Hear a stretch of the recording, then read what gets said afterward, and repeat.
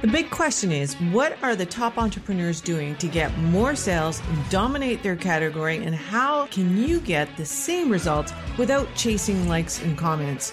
It's time to flip the script. This is the Virtually Famous podcast. I'm your host, Louise Corville. Please subscribe. Let's get started.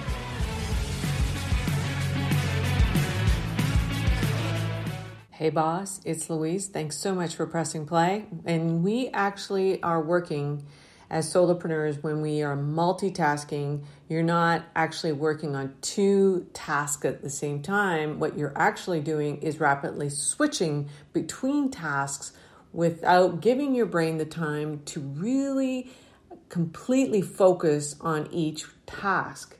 Instead of finishing that one task, taking a short break, and then turning your full attention to the next task on your to-do list, bouncing from one task to another can actually result in what we call in the optical industry residual residue. It's anything that is applied to a lens and it leaves a residue on the lens. When you're multitasking and jumping from one task to another, it's clouding your concentration.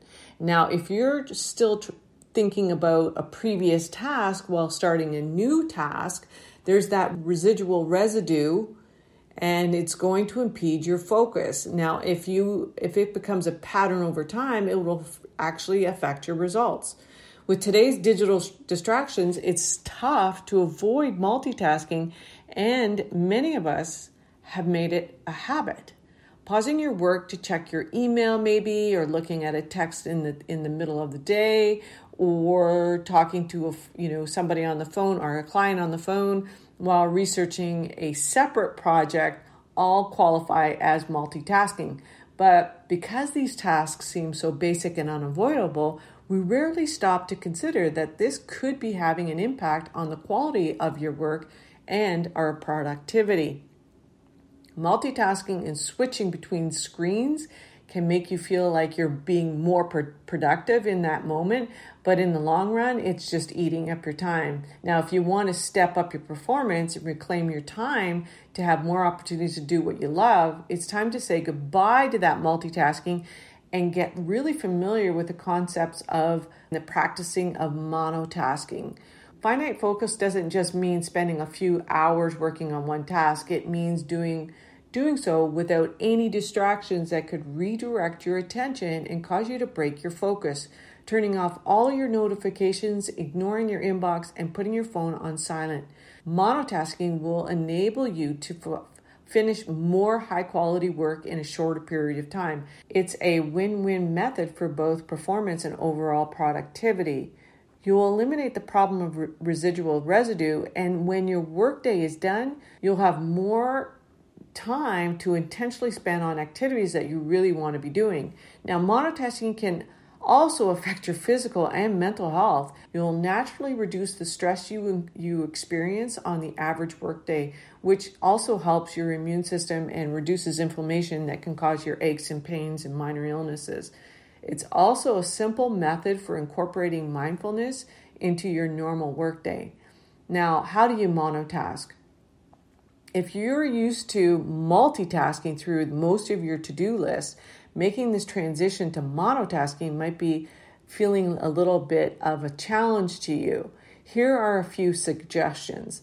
One is turn off your notifications. Did you know that the average phone user checks their phone 150 times per day? I could say that with TikTok, I am on there for longer than any other social media platform. Now, I have actually moved that particular platform to only in the evenings, and usually it's when I'm not doing something else. And so that might be something that you want to do as well. It's just moving those things that you tend to do on the outskirts of your day, like at the very end of your day.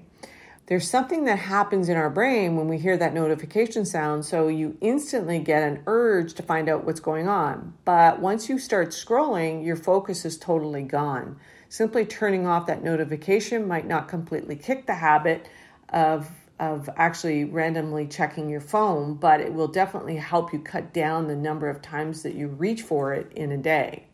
The second one is the Pomodoro technique. It's actually taking that brief intentional breaks in the middle of a deep work session. How do you schedule your day with this technique? Work in that 25-minute time zone where your brain is at its peak, and then take a 5-minute break. But they also suggest that after 4 of these Pomodoro breaks, they suggest that you actually take a longer break, like 15 to 20 minutes. Don't use these breaks to start another task or check notifications. Instead, step away from the devices and get your body moving. Walk around, do a few stretches, whatever, make a cup of tea. It doesn't matter what it is just don't sit at your desk. All these activities will help you remove yourself from, that task and give your brain a little break and allow you to relax, reflect, or prepare to dive back into your task. Why does that technique work so well? Everybody's been using it for a long time. You've seen the little tomato timer. And when you're sticking to this schedule, it's tough to justify multitasking or taking out your phone. Time is ticking, right? Why does the Pomodoro technique work so well? It's because you've got to stick to the schedule. So whether you buy a Pomodoro, I don't even know if I'm saying that right. If you buy the actual tomato, I don't know why it's a tomato, but it basically, time is running out. So it makes you move faster. It makes you stay focused. So there's an urgency before the actual timer runs out. The third thing that you can do is make a distraction list. Now, if you want to effectively eliminate distractions, figure out the most common sources of distraction for you. Do you answer calls? Do you look at social media to see how that post is doing that you just posted earlier in the day? Do you get distracted when you're hungry maybe, or thirsty, or exhausted? When you get to the root of the problem, you can actually start taking proactive steps to change your environment and the habits, like moving important items to your to-do list to the high energy times of your day. Now, those times vary from person to person. So if you are trying to multitask, or you're finding that by Friday the week is gone and you didn't get something done, then it might be the fact that you're trying to multitask and you're not completing anything in your high peak time zones.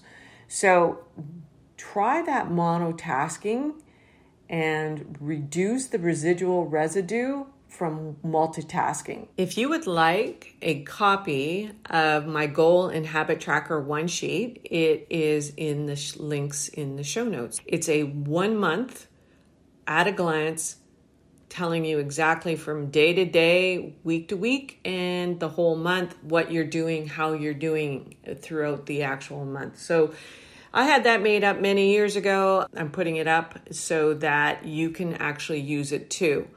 So have a wonderful week. We'll talk soon. Bye for now.